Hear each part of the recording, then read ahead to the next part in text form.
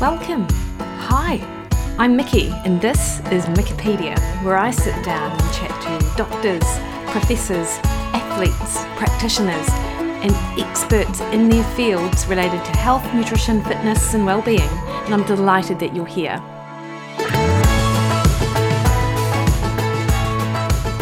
Hey everyone, it's Mickey here. You're listening to Wikipedia, and this week I talk again to Lola Berry, who is the host of Fearlessly Failing podcast, one of Aussie's best podcasts.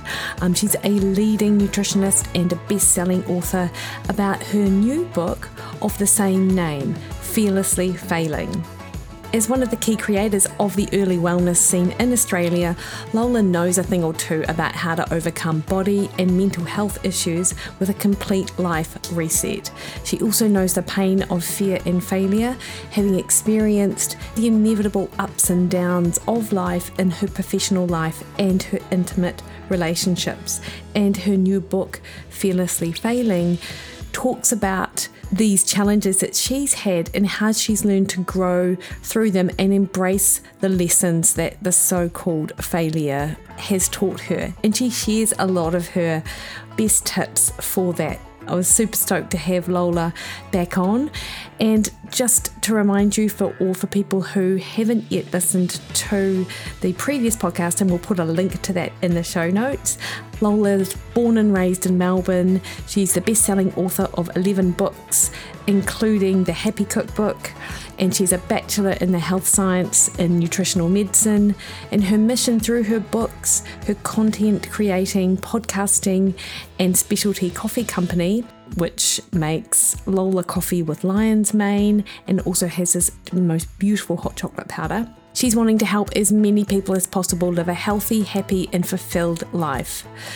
Lola's big on chasing dreams. That's where her popular podcast, Fearlessly Failing, was born from. And within that podcast, she interviews people about how failure can be a gift and is often the key to success. So Lola's currently studying acting and TV presenting and dividing her time between Byron Bay and Los Angeles. And we'll put links in the show notes to the podcast, the books, and Lola's social media pages, which is the best place to touch base and see what's going on in her life. And so you can find out more if you're not already familiar with Lola's work. You can find out more about her through those avenues.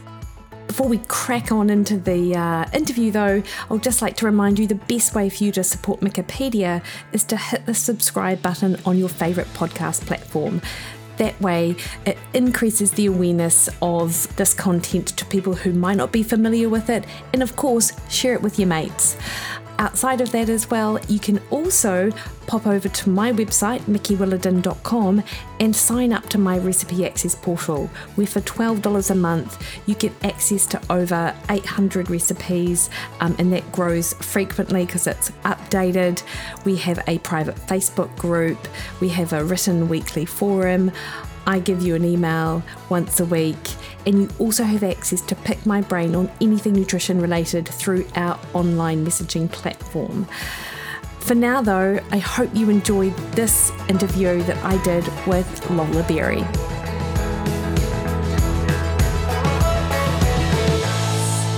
Yes, I'm so in it. Like, okay, today I feel a bit excited, I feel a bit apprehensive, That's kind of cool though. Okay, well, I'm feeling these things. It doesn't need to define, like, you know what I mean? Like I like, even for me, I'm like, why am I worrying about this acting course until tomorrow? I shouldn't really be worrying about it until tomorrow.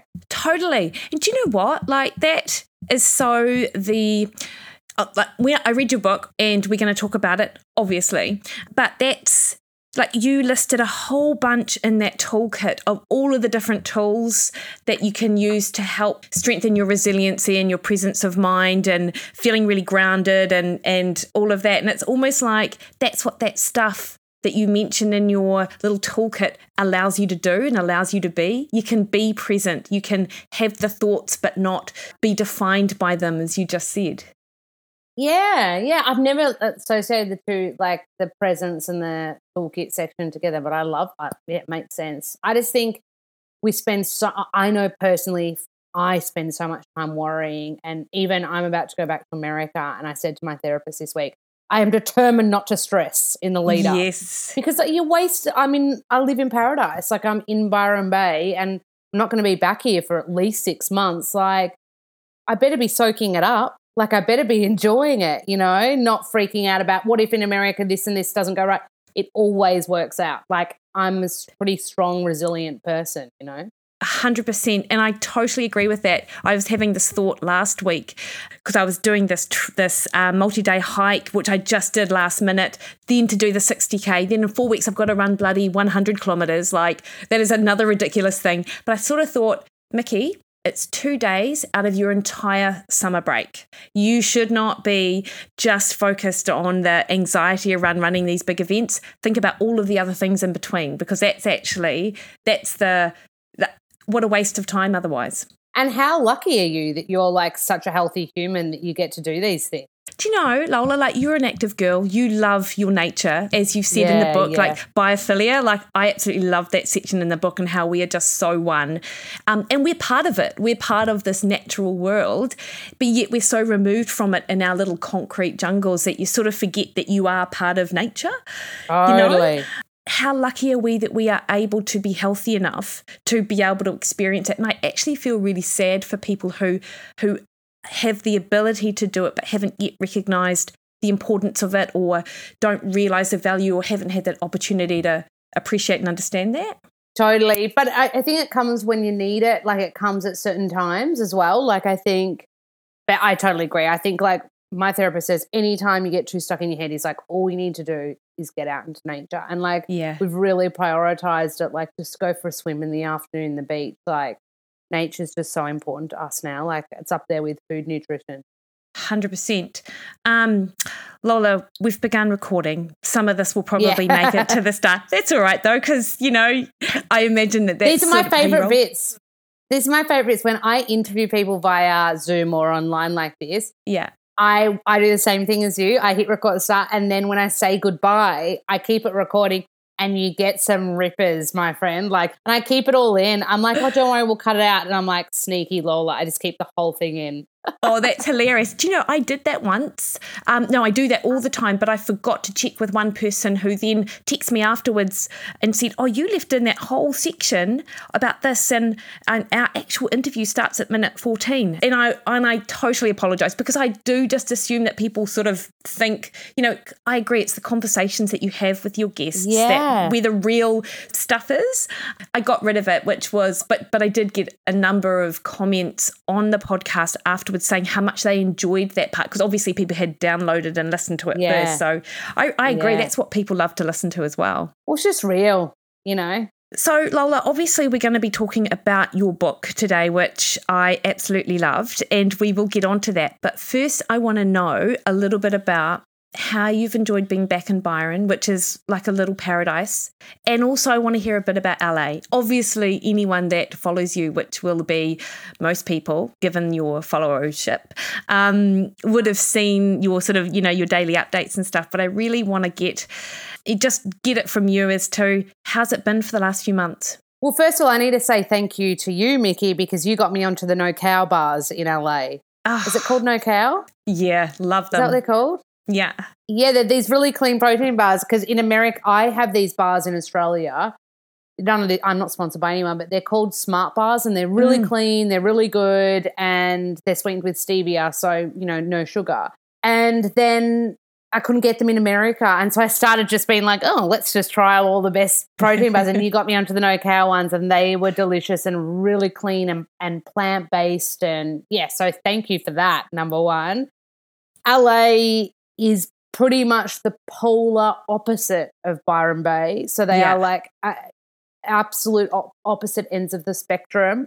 I go to LA because I'm training in acting, and I really want to work in acting and TV presenting, and the opportunity in Australia just isn't here for me. There are so many other female presenters and actors that would be so far ahead of me in line. Like, had meetings with acting agents, you just get rejected and knocked back time after time and time after time again. And it's like, shit, like, I'm fighting really hard to have representation here.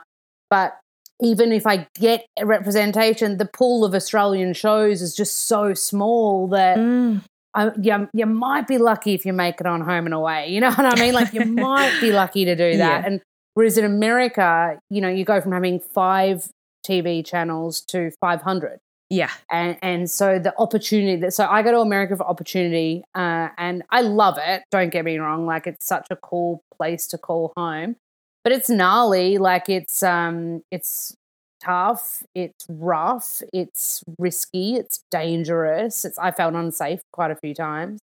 And at the same time, it is so wonderful and so optimistic, and there is so much opportunity and magical things happen. Like literally you'll meet someone and then the next minute you're working with them on something. Like opportunities just really manifest so fast there. You're in this mecca of creatives, which I love. And so I said to my therapist, it's really hard. LA's hard. It is. And he goes, yeah, if you want to fly the highest, the risk, you've got to live in the riskiest area. And I was like, oh, that's cool. So that really changed my perspective. And I'm probably going to go back. I go back really soon. I go back in like 6 weeks. I'm going to go back a lot wiser this time and a lot more assertive. I was really naive and I'm going to buy mace spray so that I can hike on my own and stuff because you get kidnapped. Do you know, Lola, when I found out that you were going to LA, I just thought it was such a brave thing to do, which is absolutely actually in line with your ethos of life, really. You know, you're like what you talk about opportunities being available, you actually have to be the type of person that is in a position to recognize it. You know, like you'll put 2 people in the same situation. One person will see it as an opportunity. The other person may see it as a challenge or, you know, the exact opposite. So I feel like what you've talked about through your book is sort of manifesting in the way that you approach your life, really, which is exactly as you've described. But I thought about it like you left your little paradise in the middle of a pandemic. You left the love of your life. You left your little support network that is in Byron, but also your dad and your mum in Melbs and stuff like that. And you just go off to the other side of the world in the middle of like big, scary LA. Yeah, but you know what's cool? Like Matt, I mean, my partner was amazing. Like we FaceTimed every single day. Like I'm pretty sure I annoyed him the amount of times I'd FaceTime him. And my mum checked in with me so often and she'd be like, I'm so proud of you. She did the most amazing thing. I've mentioned this once or twice before, but she called me when I was in the middle of LA and kind of in the thick of kind of finding my feet. And she was like, I want you to know all that I want you to do is chase your dreams. Yeah. She's like, I don't have any expectations for grandkids. I don't have any expectation for you to need to be anything other than whatever you want to be. And it was what I needed to hear at that time in my life because LA is so hard. And I want to be honest, like I felt it as a challenge. Like I was like, whoa. And I was in school the whole time. I was training in acting. And you'd be in class and I also audited and that means so I did an intermediate class, but I'd audit what's called the master class, which is working actors. And I remember being in a class and the teacher said, oh, congratulations, Alex, you've just booked this great movie, blah, blah, blah, and everyone's applauding this actor. Mm-hmm. I'm driving down on Sunset on my way home that night and he's on a massive billboard in a big movie coming out.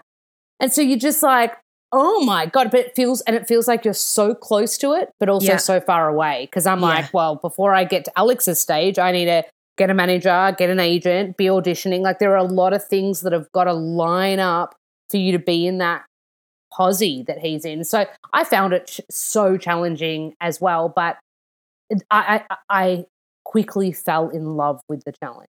Yeah.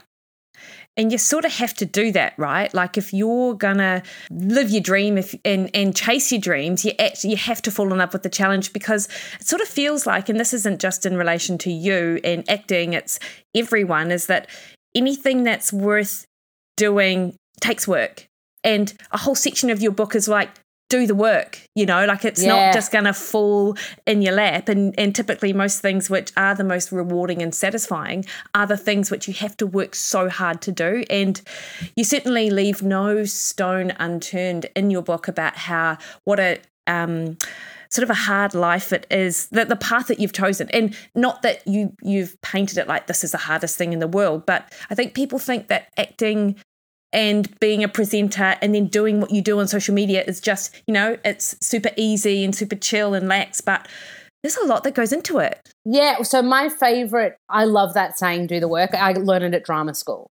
I always thought I was a hard worker until I went to full-time drama school. And I remember them saying, treat this like the Olympics, like you're an Olympic athlete and you need to work so hard every single day. And like for me right now, like I'm not in classes at the moment, although I'm doing an intensive workshop tomorrow. I'm currently learning 4 different monologues, 1 scene, and another monologue in a different dialect. So I'm doing 4 in American dialect, 1 in Aussie, and then what's called a two-hander, so just a scene with another person in American dialect. And I'm just doing all that to start shooting and building a show reel. But, I mean, I'm not in class, and so that's what they mean by doing the work, and that's probably a really shitty example. But my point is I love that. I love to work. I love to work hard. I love to be constantly learning. Like this morning when I was telling you I was a bit late to this podcast, I came running from the farmer's market. I was listening to an interview with Hugo Weaving. Like I just immerse and love learning. And Hugo Weaving is like one of the best actors in the world. Anyway, and we've got the Kiwi, the New Zealand little link there with Lord of the Rings. But I just thought I know I do the work, but the trait that I cannot stand, and this is my downfall, is laziness. Yeah. I can't stand it within myself, and I get it. Like if my period's due, I don't want to move. I feel like crap, like, or if it took me a few days after Christmas to start having good energy again because I'd eaten so much sugar over Christmas and whatnot. And so for me, like that's probably my biggest thing is like I don't like that trait, the lazy trait, which is really common in actors, which is why I know I'll make it because I'm not lazy. And so I've just got to be consistent. I'll never be the best in the room, but I'll be consistent at working hard. So eventually you're going to get your moment. But I guess my point is like, I love working hard, but the trait that I really work against is laziness because I can fall into that, especially living in Byron. Oh, my God, like you could get up, do your yogs, go for a swim, go to the farm. You can live this holiday retreat lifestyle. And it wasn't until I said to boss, Matt, I was like, I need a desk in this house. I can't keep working on the couch and the kitchen table. I was like, I need a space where I can click into work, and then I just put my noise cancelling headphones on and I just work no matter what. Yeah, totally. And what you say about that whole laziness trait, I've heard people say before, and I 100% agree, is that if there is something that you feel is part of you that you don't like, you can sense it in other people. And that's a good way to sort of, like if I didn't like, I don't know, I never used to like my nose, to be honest. And then I would, because my sister once told me I had a super big nose and it's always stayed with me. Big sisters can be a bit mean. And so it's something which I see, I used to see all the time in other people, like, oh, yeah, well, they've sort of got a big nose too, but it's that. And I feel the same about the whole laziness thing. Like you notice it in other people when it's something you actively try to sort of stamp out in yourself. But it's kind of cool. Like I guess the nose thing is a little bit different to. I get what you're saying. I've got so many body insecurities and used to have so many more before I had a therapist that I would always, because I had an eating disorder, I'd always be like, especially in yoga, I'd be like, where am I in leanness in the room? Like I'd rate myself against. I'd be like, oh, I'm probably the 4th leanest, like really bad, super unhealthy. But when it's like a psychological trait, the thing is like, because I'm aware of laziness and I've worked so hard to kind of like keep it out of my personality and my trait, like I won't stand for it. So like I've fired scene partners in LA because they were too lazy. They'd cancel a few rehearsals. Yeah, and I'd just call my teacher and be like, they're lazy. They're not working hard enough. They're letting me down. And I usually do the whole, I'm too old for this shit. And I just, I'm here to succeed. I'm not here to fuck around. Sorry, I've just sworn. But that's all right.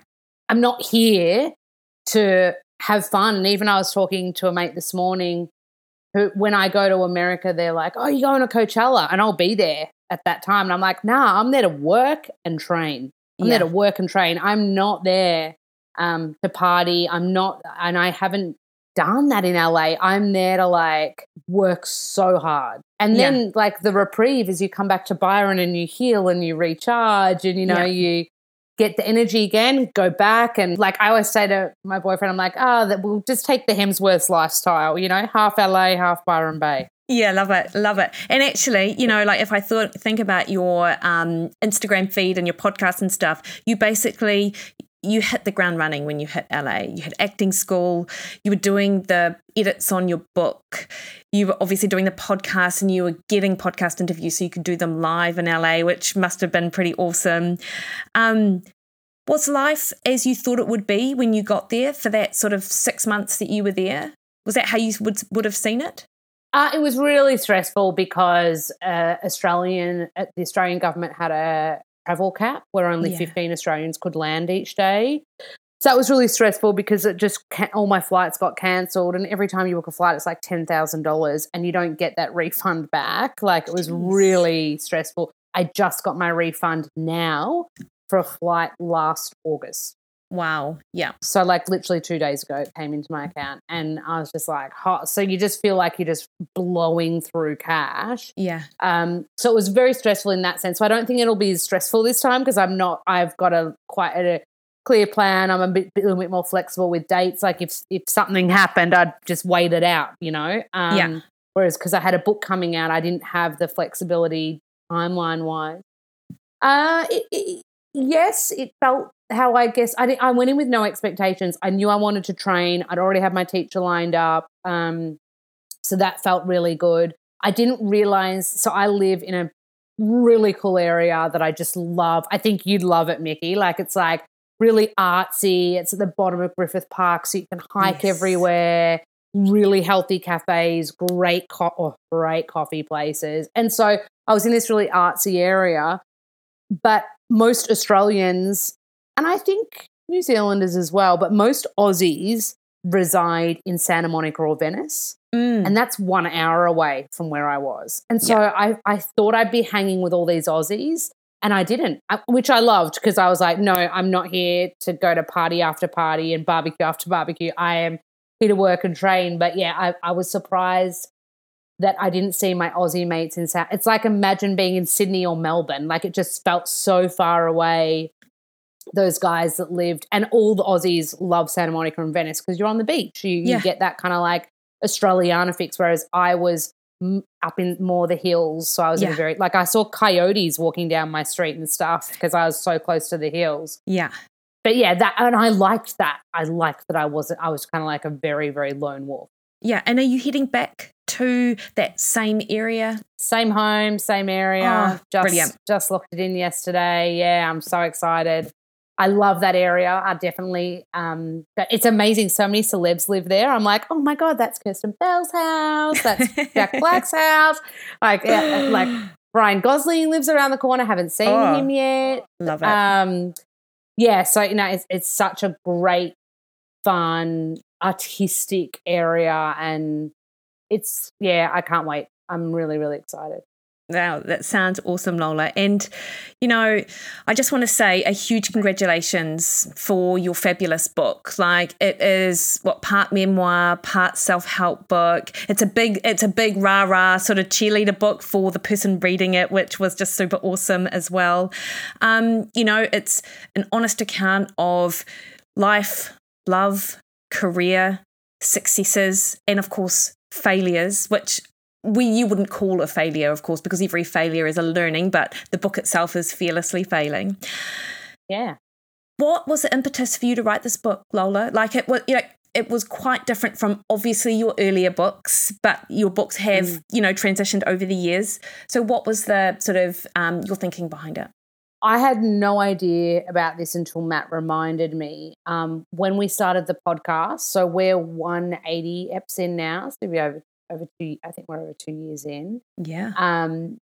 We were talking and we were like, oh my God, this would be a great concept for a book. Mm-hmm. And I totally forgot that we even said that. Like, I think we said it when we were writing like ideas out for the podcast. And then a publisher contacted me. I wouldn't have been that far into the pod. And they were like, this is a great book concept. And I was like, nah, I don't want to write another book. I want to go to America with a clean slate. And I was really honest. I was like, I've got a green card. I'm going to America. Mm-hmm. No, not interested. And she was like, no, I think. And then when it became more memoir kind of style, that was really fun to write. And so, yeah, it came from the podcast, if I'm completely honest. I didn't expect to be writing another book. But you say that next minute you're writing a book. Like, so yeah, that's just life. And when the sort of concept came up and you're like, yep, cool, I'm going to write a book, did you write the book that you thought you would write? Yeah, I'm not a natural writer. I'm not smart, Mick. I'm street smart. I'm not academically smart.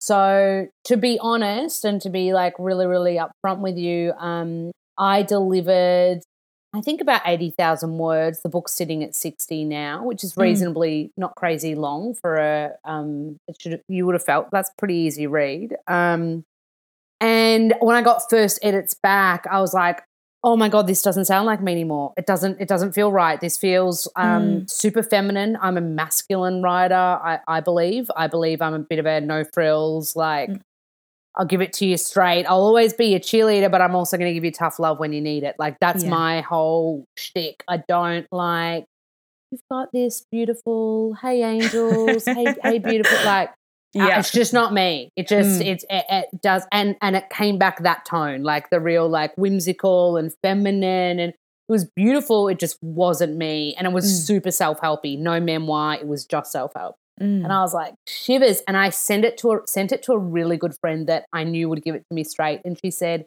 you can't bring this book out. It's not you. Yeah. And she's like, in fact, I don't think it'll work for your career because it's so clear that it's been rewritten. Yeah. And I was like, shivers. And then what I did is I negotiated to bring on my own editor. And so I brought on my own editor, Simon, that has done like 7 of my previous 10 books, so he knows my tone. He's also British, so a British wit suits a self-deprecating Aussie writer. Like, yeah, totes. So I would say that, Simon changed the entire, and he was unreal. And I would say the magic for this book, because like I said, I'm not a natural writer. He just was able to like condense and connect in ways I couldn't. And he has really cool vernacular himself. So when because they edit and have to change and add words and make sure you're not just recycling your own words, because like obviously I've got a lot of bogan Australian sayings, but he used to say this one thing and he wrote it in the book and I was like, I'm stealing that. And he'd write, if I wanted to get a point across, he'd write, oh, and here's the kicker, which I've never said before, but I was like, oh, here's the kicker. I'm taking that for my language. Are you serious? You've not said that. I read that and I'm like, such a Lola thing. Right? So he gets me. And that's what I love about him. Like, you're not meant to tell that it's been edited. Like, you're meant to believe that so big thank you to Simon, the editor, was a game changer. And like, I invested my own money into bringing on the editor that I wanted to. Awesome. I was just like, this book needs to be super, just really honest and no BS, and I didn't want it to be flowery, and I didn't want it to be gender specific. I'm really passionate about everyone being welcome to read this book, and I'd interviewed some really freaking cool humans on the podcast that, were non-binary or trans, and I thought, this book has to be for everybody, and it can't just sit in this real only feminine tone. It needs to be honest. Yeah. That's why. Well, Simon did an amazing job, because I felt as I was reading it that it was you speaking to me off the pages. So you're absolutely right. Like, I mean, it's obviously not Simon, it is you as well, but together you guys made a great team at sort of bringing your message to life. Like, I really loved that. Lola, though, was it super hard to write because you are just so brutally honest about people that have come into your life and how they treated you, how you treated them, and your sort of reflections moving forward? Like, did a lot of it bring up like a lot of these sort of emotions, or have you sort of worked through all of that with your therapist so it was just writing? Yeah, I was all processed. It was a very safe process for me. I didn't feel out of my comfort zone. I didn't expect to write about my first love, which I talk about in the heartbreak section. And I loved celebrating that, because you don't ever get to thank your first love. You never see them again, right? Yeah. And because it was such a beautiful first experience, I explain in the book that there's 10 years between that epic first love and Matt, hopefully my epic last and soulmatey love. And so in between that, you have to kiss a lot of frogs. Yeah. But I loved celebrating that first love because it was like a thank you. I know I have no idea if that human will ever even see it, but it was really nice to like thank that love because it set the tone for finding that equal great love again later in life. And yeah, so I was so surprised that I spoke about that, but I loved that I did that. The rest was fully processed completely. Yeah, and actually thinking of what you wrote about your first love, he seemed to just, much as Matt appears to do, like for as much as we see on social media or whatnot, be really supportive of you chasing your dreams. Like the way you talked about how you were like on a road trip and you had a camera and you would, you'd stop and you'd practice your TV presenting and stuff. I just was like, that is so great. That's what you want your love, the love of your life to do, just to be there supporting you being who you want to be. 100%. It was the coolest ever first love. It was like such a gift. And I remember when I used to talk about it to other guys I dated after him, and they used to think that I was still in love with that first love, and I wasn't. I just had no animosity, and I had such gratitude for having that kind of realness in my life so early. Yeah. And it was so good because when we broke up, he was like, "Remember this love. Remember this because this needs to be your bar." Yeah. And it was so, and again, like you said with Matt, with the support. And I remember the first time I met Matt, I sat next to him and I was like, oh my God, I can be myself. And I hadn't felt that for so long. And so they're very different humans. And one was specifically a first love and one is like an adult love, I would say. And yeah, it was just so good that I really enjoyed. That was probably the easiest chapter to write, the heartbreak one. Well, it was quite funny listening to you talk to your mum. And part of the conversation with her was that, was it your brother rang you up and said, we tried to do this, like, guess who all the other little frogs were in between that you talk about, because you're very open and honest about those other experiences. As I was reading it, I was thinking, I wonder if these guys are ever going to open the book and read about themselves. But you know what I loved about it, Lola, is that I feel like it's really hard to sit and talk about these things, these experiences that you've gone through, because it's, you never really want to talk about the times where you feel shit or where people treated you like shit or things like that. But I mean, you're almost in your book, you almost have to understand that what you've gone through in order to why you then recommend that people explore these things to help them get over those experiences, and grow and learn from them, because going through it is one thing, but learning and growing from it is sort of that next step. Yeah, and I think I wrote about one of the crappiest heartbreaks was what took me into therapy because I couldn't get over it. And so and now I've been in therapy I'd be coming up 5 years as a result of dating a frog. So it was great. But then the other thing about all those frog stories, it's interesting because my dad did not enjoy the frog stories. He was like, these people, he's like, what if they know it's written about them? Like, it's too personal. And I'm like, Dad, we're living in a world where it's safe to be personal. You can be vulnerable. It's powerful to be vulnerable. Whereas he comes from that old school of thought, which is like, people judge you, like you can get hurt. And I'm like, I said, the only people that are going to know are you, Mum, Tristan, my bro, it's, and the other thing is, like, just to give you a bit of BTS to book stuff, lawyers have to read the book before it goes to print for that reason. So I did have to change stories in full honesty. I had to change specifics, stories, and and there was like some big chunks that got completely pulled that I really fought to stay in the book. I was like, I really need to write about this. And they were like, it's too personal and you can get sued. So they were just like, no. And so, lawyers went through it to protect me and the publishing house, of course.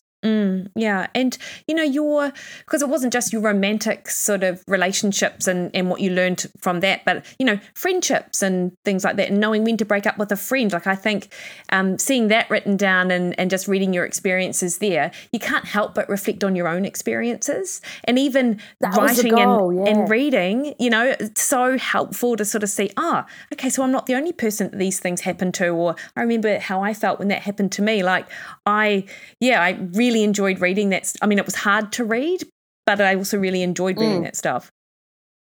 But I'm so happy you said that, because that's the goal. I'm not there to air these stories, even though sometimes there's like a comedic element to them, and you'll not notice in some, there was one friendship story that made it in there where I was at fault. I was the one that effed up the friendship, and who I'm now back and friends and feeling great having that friend back in my life. But that's the goal. The goal is you look at that and go, hang on, I think I'm in a little bit of a situation where I might be getting gaslit, or I might be in a situation where there's a narcissist in my life, or hang on a sec. And the point of the game, the aim of this game is that someone reads that and it's empowering enough for them to kind of like make a change. Yeah. It's not about airing dirty laundry, which was why I worked so closely with Simon on that too. I said, I don't want this to be a verbal diarrhea of all my terrible dating stories. Because I said to publishers many years ago, please let me write a dating book. I've got the funniest stories ever. And like, I was like, I'm telling you, I can write the funniest dating book ever of like just the trials and tribulations of being in your 20s and dating. And so I had so much fun with that book. But when I sent that chapter to Simon, I said, it is verbal diarrhea right now. Please do. I trust you. Cull it. And he just really made it succinct. And he was so wonderful at like, I said, I would hate to harm anyone. And he was amazing. Like, so we were so able to like honor the truth of the story. Also I was really passionate about taking ownership for when I effed up, which was in every situation I stuffed up. And so I didn't want it to be like he said, she said. I wanted to be like, hey, this thing happened, but really I did a few things here to make this situation unfold. Yeah. And I definitely saw that in the book as well, because it wasn't all like finger pointing and these people made me feel this. It's like, this happened and I did this and I was an asshole, So I just loved like what you were able to do, Lola, which I don't think you give yourself enough credit for, because you said I'm not very smart, not very academic, but you put down the human experience on a page. You just talked through this whole sort of kind of growth period for you of the last like 15 years or whatever to reach where you are now. And I just think that does take skill, and yes, you've got an amazing editor, but you're the one that sort of has these stories and we're able to put it down first. Think like I'm very honest. Like I think Matt says my superpower is having no fear. He thinks I'm very, very fearless. And I was like, oh, thank you. Happily, I've skydived. I've swam with whale sharks. And I do think I'm fearless, but I think I'm courageous. Like I don't think I'm happy to put myself on the line at my own cost. Like I don't mind if I look like an idiot. That's always been my shtick though. Like, and that's why I think I'm so interested in, TV presenting and acting, because you get to put yourself on the line all the time. Like you're talking about your run tomorrow, your 60-kilometer run tomorrow. And I'm like, at acting school, like it feels like you're doing that. Like imagine you at the start line, like when you go up at class in LA, you're in a theatre, you've got an audience watching you, you've got the teacher sitting front and centre, you feel completely naked and vulnerable and you're going to fail. Like you're 100% going to fail. Also, I was the only Aussie in class that had to have an American dialect the entire time. Yeah. And so you just know you're going to get told, fix your R's, fix your O's, fix that word's not working, and that's just dialect. Forget the acting for a second. And so I like that feeling of just being super like, and here we go, we're going to fall flat on our face. But I think there's a freedom in that. Yeah. What's that freedom? Is it that you can fail and it's okay because then you'll just do it again? Like what's the... I think it's the freedom that comes with honesty. And so even in acting school, they'll teach me like, Lola, I did a really hardcore scene. It was like sexually based too, which they're my most uncomfortable ones because I'm usually 10 years older than everyone in my class. And so I'm like, oh, here we go. And I had to do a really sexually charged scene with this gorgeous 22-year-old actor. I'm 36. Yeah. And he looked like Aladdin. He was so pretty. And I called Matt and I was like, fuck, I don't know how to do this. Like, I don't know what the hell I'm going to do. And I played the scene and it was a scene from a really great TV show called Succession. And I went and I played for power. I was like, stuff it, I'm going to dominate him. That's going to be how I go. It's safe for me. I can play a power woman, no problem. Yeah. But because it was sexually charged, I lost the scene completely. And the teacher said in front of all the students, I'm not joking to you, Mickey, Lola, not sexual enough, need you to feel it in your clit. in front of the entire class. In front of the entire class, people laughing. I'm sitting there being like, in pajamas too, because it's a nighttime, scene. I'm like sitting there going, oh my God, I need the earth to just like chew me up right now. I need to like leave. But you're just constantly failing. And then I really had to work on it, really hard work on it. And my scene partner was unreal. Like we actually had a little mateship at the end of it because we had to be so vulnerable with each other and hold a safe space for each other. Yeah. But so confronting. I don't even know. But yeah, I guess the question was, the freedom that comes with stuffing up is like, well, I've tried it this way. It hasn't worked. I'm here to learn. So why don't I just like, it's kind of like what your friend that you went, you trekked around with last week. It's just like, just dive into the tornado. Like you just got to dive in. And then if you know you're going to stuff up, then you get to grow and learn. And that's where the magic is, not only as an actor, but I think as a human being. Yeah, no, I love that, Lola. And, you know, a large part of your book, well, a large part, maybe third of your book, regardless, is about that, the tools, you know. So, okay, you're here in the here and now, this is what's happened to you, or how do you now take what you've done and sort of grow and develop? Here are some tools. And I've got to say, you list quite a number of them. You really have tried almost everything. Crystal healing. I've got like crystal healing in there, mate, everything. Oh, I love it. And actually what I love about it is again, it's that open, you know, you're really open to trying different things. Yes, you do like one of the most conventional types of self-help around, therapy, but that's in addition to recording your dreams, you know, crystal healing. Oh, you've got meditation. That. Yeah. So like acupuncture, I swear by acupuncture. I love it. Yes. And we talked about tarot card reading last time, something that your nana sort of taught you to do. Like, how did you come across all of these? Is it just because you're open to learning more about it? When I was studying nutritional medicine, this was a 3-year Bachelor of Health degree, and then I was also taking on electives in naturopathy. So I took on elective subjects in like iridology, numerology, and it was kind of like I was lucky because when I was studying, there was like a hippie twang to the course, even though it was a Bachelor of Science degree. And so I just have always been inquisitive and wanted to learn, and I just deep dive and be like, okay, I'm going to do a crystal workshop this weekend. I'm going to do my Reiki master this weekend. Like but I'm still like that now. It just so happens that now my attention is turning to acting, and that's why I'm always studying. But I heard a really good quote in a Hugh Jackman interview, and he stole this from Sir Patrick Stewart. And Sir Patrick Stewart said one day, I think to Hugh, they were shooting something together. He said, I get up half an hour every morning and I read because I've figured out that I'm not going to be able to read everything I want to read in my lifetime. Yeah. And so I'm a bit like that. Like I try to read 2 books a month. I really read every single day, but also I want to learn. Like there are so many cool things I want to learn. Like I'm down for like, I'd try ayahuasca one day. I'm just not down with the purging. But apparently when you get it, it makes you vomit and diarrhea. I've heard that too. Anyway, yeah.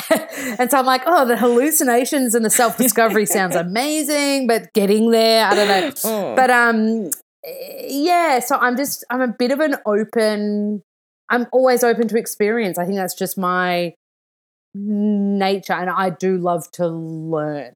Yeah. And do you know what I loved as well, Lola, is that when I mention, you know, dream recording and crystal healing, and people might go, oh, it's and clairvoyant, you know, well, that sounds so airy-fairy. But what you wrote in your book was that it allows you a different perspective. And I think that's what many of us need to actually have, is that, you know, you've only got your experience. You've only got those of people who you sort of surround yourself with and the way that they think about things. That's really how you inform, you know, where you sort of move forward. So unless you open yourself up to trying these different things, you're not going to get a different perspective. And what you did, you really outlined for people, hey, you want a different perspective?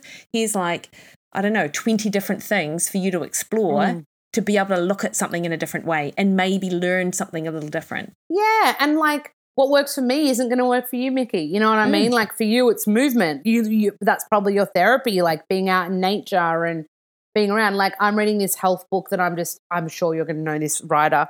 I'm obsessed with at the moment by David Sinclair, and there's a book called Lifespan. It's really cool. Yeah. All about anti-aging and the biology of aging. And I'm just like, oh, I'm going to live this. I'm going to change my diet, try this. Like I love learning and just trying new things. So like that's why I'm saying in the book, like just try it. And if it works for you, try it, like use it. Like I also read a great book I love, Plant Proof by Simon Hill. And I was like, okay, I'm going to go vegetarian for a while.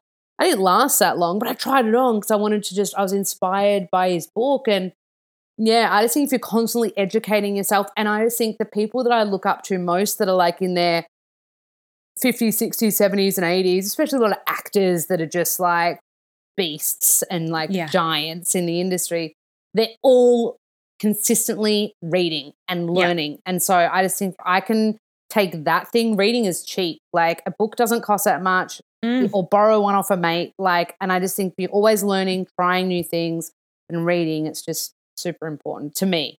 Yeah, no, I totally agree. And you've got that as one of your, one of the things that people should actually just do. It's like, it's cheap and it's easy. And I've talked about this on the podcast before, but that's how I've changed my perspective around running and my mental, because it's not the physical, you can do the physical, but it's, can you keep your head in the game for as long as you sort of need to? And I've just read some amazing books about how psychologists, but also really good runners, how they do it. And I've just taken their thoughts and like, I'm out there running and I'm like, right, no, this doesn't hurt. This is work. This is, just what you do in this space. This is supposed to feel this way.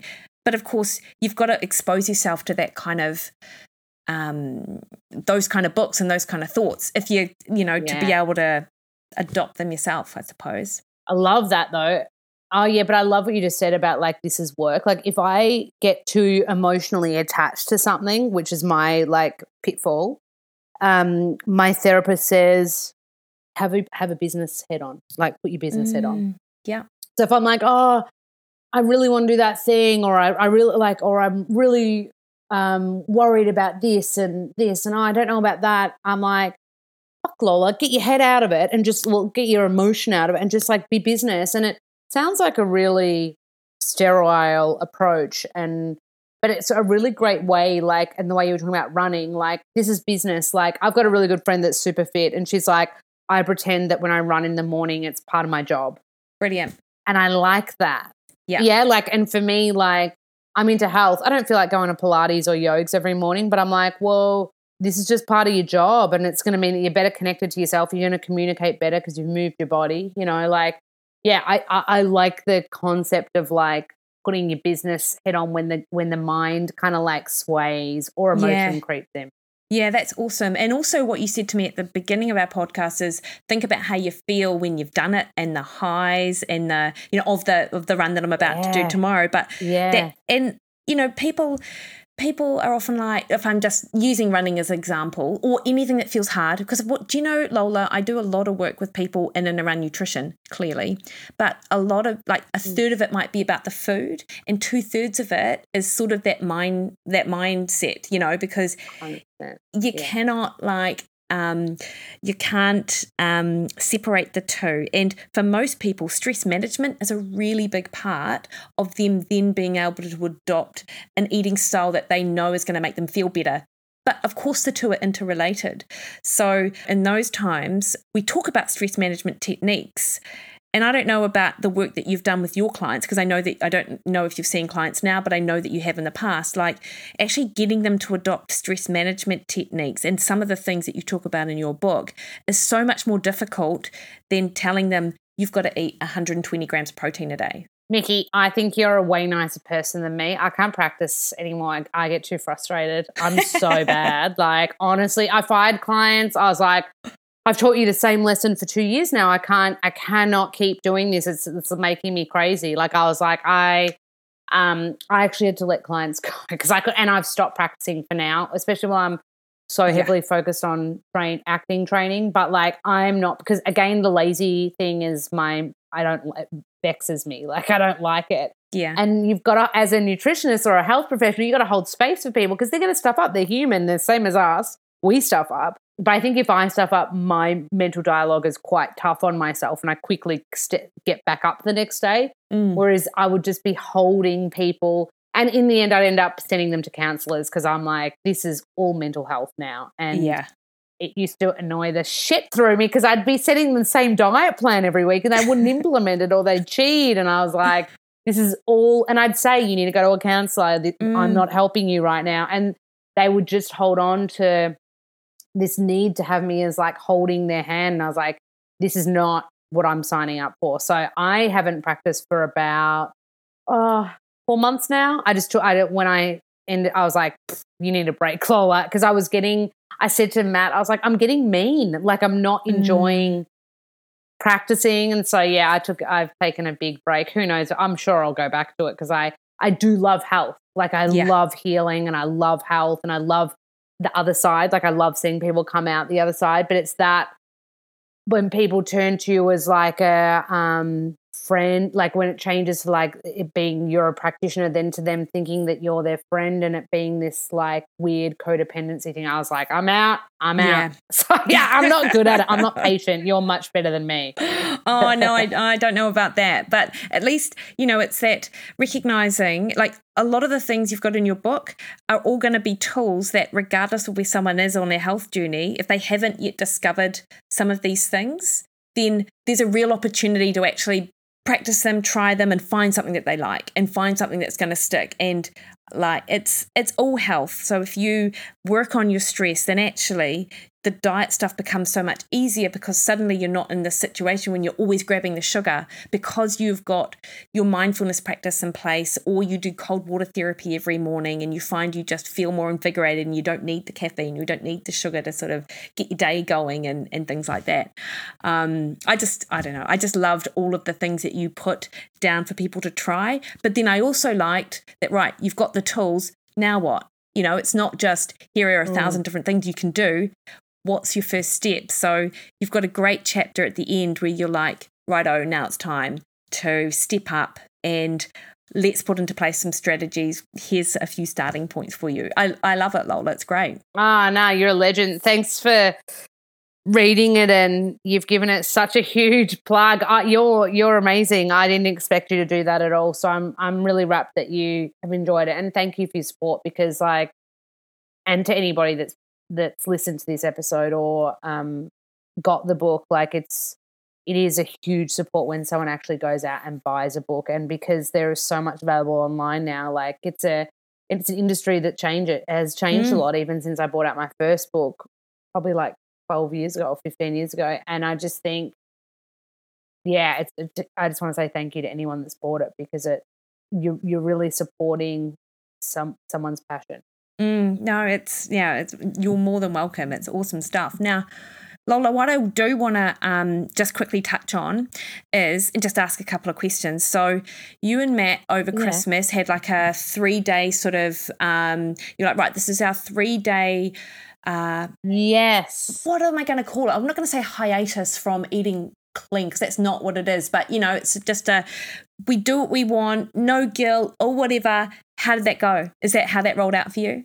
You loosen the reins. You know what I mean? You're just it was a tricky time because COVID was ripping through Byron Bay as well. And so I had intended on Pilates for me and yoga for me. Kind of like I get up in the morning, I'll go to Pilates or, and that quick, like I think I taught right up until like the 22nd and I practiced up until the 22nd because I was in the space. And then I kind of pulled back because I was like, I don't want to get COVID while Dad's here right before Christmas, not have Christmas and not have New Year. So it was hard because like I'd intended to keep my Pilates and yoga, like I'd had it all booked in to keep over Christmas and New Year. But it was so much fun. It's so fun to have a food cheat. I know like psychologically you're probably not meant to call it cheating, but we did. My favorite mess up food-wise is like I love Christmas pudding and my mum makes the best brandy cream. Oh, yeah. And it's just full of cream and sugar and brandy, and Matt and I didn't make it once but twice over Christmas. And I will say we didn't pull the handbrake up as quickly as we thought. So my thing was Christmas Eve, Christmas Day, Boxing Day, but that carried all the way through to New Year's Eve.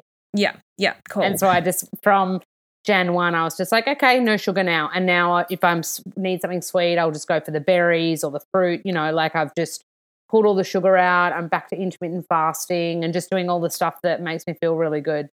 That's awesome. And you've got 6 weeks till you head back to LA. What are you most looking forward to, other than obviously getting back with your acting crew and immersing yourself in that lifestyle? Food-wise, what are you most looking forward to? I'm so glad you asked that, because in my head I was like, okay, there's this great salad place. There's this amazing place. So I live in an area called Los Feliz. Mm-hmm. I think it means happy or smile or something really cool in Spanish. Yeah. I'm going to look it up and tell you, because it's like it's got a beautiful feeling about that area. But there's this cafe there called All Time. They do phenomenal coffee, but they do, and great brekkie burritos and stuff. But they do these massive, amazing salads, like fresh as anything, big chunk of salmon on top, or big like eggs on top, and like everything I got there was just delicious. And I was also, apart from acting school, I was in a writers group, and we'd meet there every Saturday and have to write a pitch for a show every week. I held ourselves very accountable. Like, when you do the work, I haven't worked on any of that writing since I've been back. But in America, I was writing a show a week. Wow. And yeah, insane. And but they did the best salads all the time in Los Feliz. I would highly recommend for amazing salads. Amazing. Okay. And then there's this other place called Air One, but Americans call it Air One. And they do this amazing, I'm definitely eating this when I go back. It's like this prepackaged salad, but it's a Mexican salad, and that instead of having like minced meat, it's like made from walnuts. Oh, yum. That's my favorite. So I'll be going back to get that. But I have to control when I go to Air One, because it's so expensive. So you want a good hack if you're ever in LA is shop at Trader Joe's, not Air One or Whole Foods. But Air One is delicious. I love Whole Foods, and I love I've been to Trader Joe's a few times, but I didn't really know about them, I think, until the last trip that I took to the US. But I've heard you talk, and other people talk about this vegetarian taco salad, which looks from Air One, which, you're right, looks absolutely amazing. Oh, it's so good. And then I have to control myself not to buy a slice of vegan pumpkin pie too. I love it. You keep it so real, Lola. I think that's what we love about you. Now, 2022, obviously, we're 2 weeks in. Do you have any New Year's intentions? Like, what's this year hold for you? Yeah, so my goal will be when I get to LA is like head down, bum up work. So I'll try to get a manager for both TV presenting and then a manager for acting. And then in America, you have a manager and an agent that you've got to go out and get, whereas in Australia it's all combined into one, so your agent is your manager. Mm-hmm. So they're very different. They can be from different companies, and it's a whole different world. So I've got to work on that. I've got to work on getting in the union. So in America, there's like the SAG, very full on. It's called the SAG. And basically when you're in the union, when you get on a big Hollywood set, it just means you're covered by an actors union and you're protected, and you got to be paid the right amount of money and stuff. But you can't get that until you got acting credits. And I got 0 acting credits right now. So I've got to cut my teeth. Like I've got to go and get the credits, do the auditions, get the work, and then build a show reel, which is what I'm working on here right now. And then do that over there. And hopefully I'd like to think by next year's pilot season I'm doing some big auditions, but I imagine this year will be bit parts and smaller things and ads and campaigns. But I'm not going over as a nutritionist. I'm going over as an actor. So clean slate. Clean slate, mate. Brand new. Scary. Mate, that is awesome. Like, and you know, you've done. It's funny when I was reading your book and just sort of reflecting on it. It just seems like you've lived such a full life, and you're only 36. So I don't doubt, Lola. And I think what that goes to show me is that you pretty much practice what you've preached. You do the work. You put in the mahi, which is work here in New Zealand, and you and good things come when you do. So I don't doubt that this year is going to be just laying the foundation for awesome years ahead. Put in the mahi. Oh, that's my new slogan for the year. I love that. No, thank you. Well, it's nice that you say I'm only 36, because I do get a little bit self-conscious about being 36 when, you know, people in the acting class are the median age is like 20 or 22. And so, you know, it's a bit confronting, but I feel like all that life experience is probably going to make me a better actor. At least 100%. That's what I'm telling myself. Oh, no, look, I 100% agree. And if it makes you feel any better, not that she's doing much right now, but on Graham Norton the other week, Joan Collins was on. She's bloody 88. Can you even believe it? Oh, yeah. Amazing. Oh, yeah. And Jackie Weaver, who's a phenomenal Australian actress that made her big Hollywood debut at 63 on the Australian movie Animal Kingdom, which then became a massive American TV show based off the Australian movie. And she's like in Yellowstone now and she's 72 or something now, just like fully. I mean, Betty White, who, as we know, I'm pretty sure Betty White just passed away a few weeks ago, but 99 and acted to 97. I think. Yeah, you've got a lifetime ahead of you, girl. That's the beauty of acting. Your career as you're an artist, so you just like go with it. But that's why I love Hugo Weaving so much, because I just love his body of work and it makes me want to do heaps of theatre. But I think theatre for me would be Australia, and TV and film is America. Love it. And look, you've got goals, and I think that's awesome, because I think that's the stuff that keeps you going. And you know, if you set yourself the bar really high, then I don't know, you're so much more likely to achieve than trying to set little goals that aren't really goals just so you achieve them. Yeah, what's the saying? Shoot for the moon, you're going to land in the stars. That's what I was trying to say. And you've nailed it. Exactly. Lola, thanks so much for your time today. Now, I know that everyone will know where they can find you, but let's just, and how do people buy your book? Awesome. Okay, so if anyone's living in New Zealand, then Booktopia is probably the easiest way. They're really good at shipping and they ship pretty fast. I'm on Insta as kind of my main thing, so Yummo Lola Berry. But Mickey, I want to take this opportunity to thank you for getting me on again. And I love our chats. You're one of the most researched podcast interviewers. I get to be a guest on your show. And as someone that's got my own podcast, I value someone that researches hard, because it makes the world of difference for the guest as well. And I think that's a testament to you. So I just want to say thank you so much to not only you, but your listeners for listening to today's episode as well. Awesome, Lola. You have a great day. You too, my friend. Big love.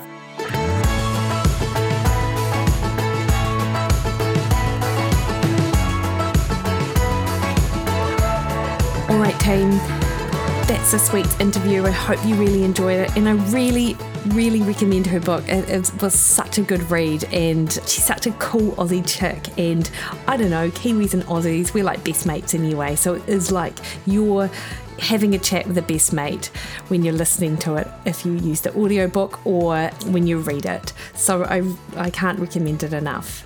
Now, next week, we pivot back into science, if you like, obviously something which I'm super geeky about, and I was able to get an interview with Darren Kando, who is one of probably the world experts, if you like, in creatine. And if you follow me on social media or follow my blogs, you'll see that I've been really interested in creatine for the last year, and my knowledge base of it has increased so much on the back of a lot of the research that Darren's research lab has been bringing out over the years. So I was able to score a conversation with him, and we do a deep dive into the benefits of creatine next week. Until then, though, you can catch me over on Facebook at Mickey Williden Nutrition, on Twitter and Instagram at Mickey Williden, or, as I mentioned before, jump onto my website, mickeywilliden.com,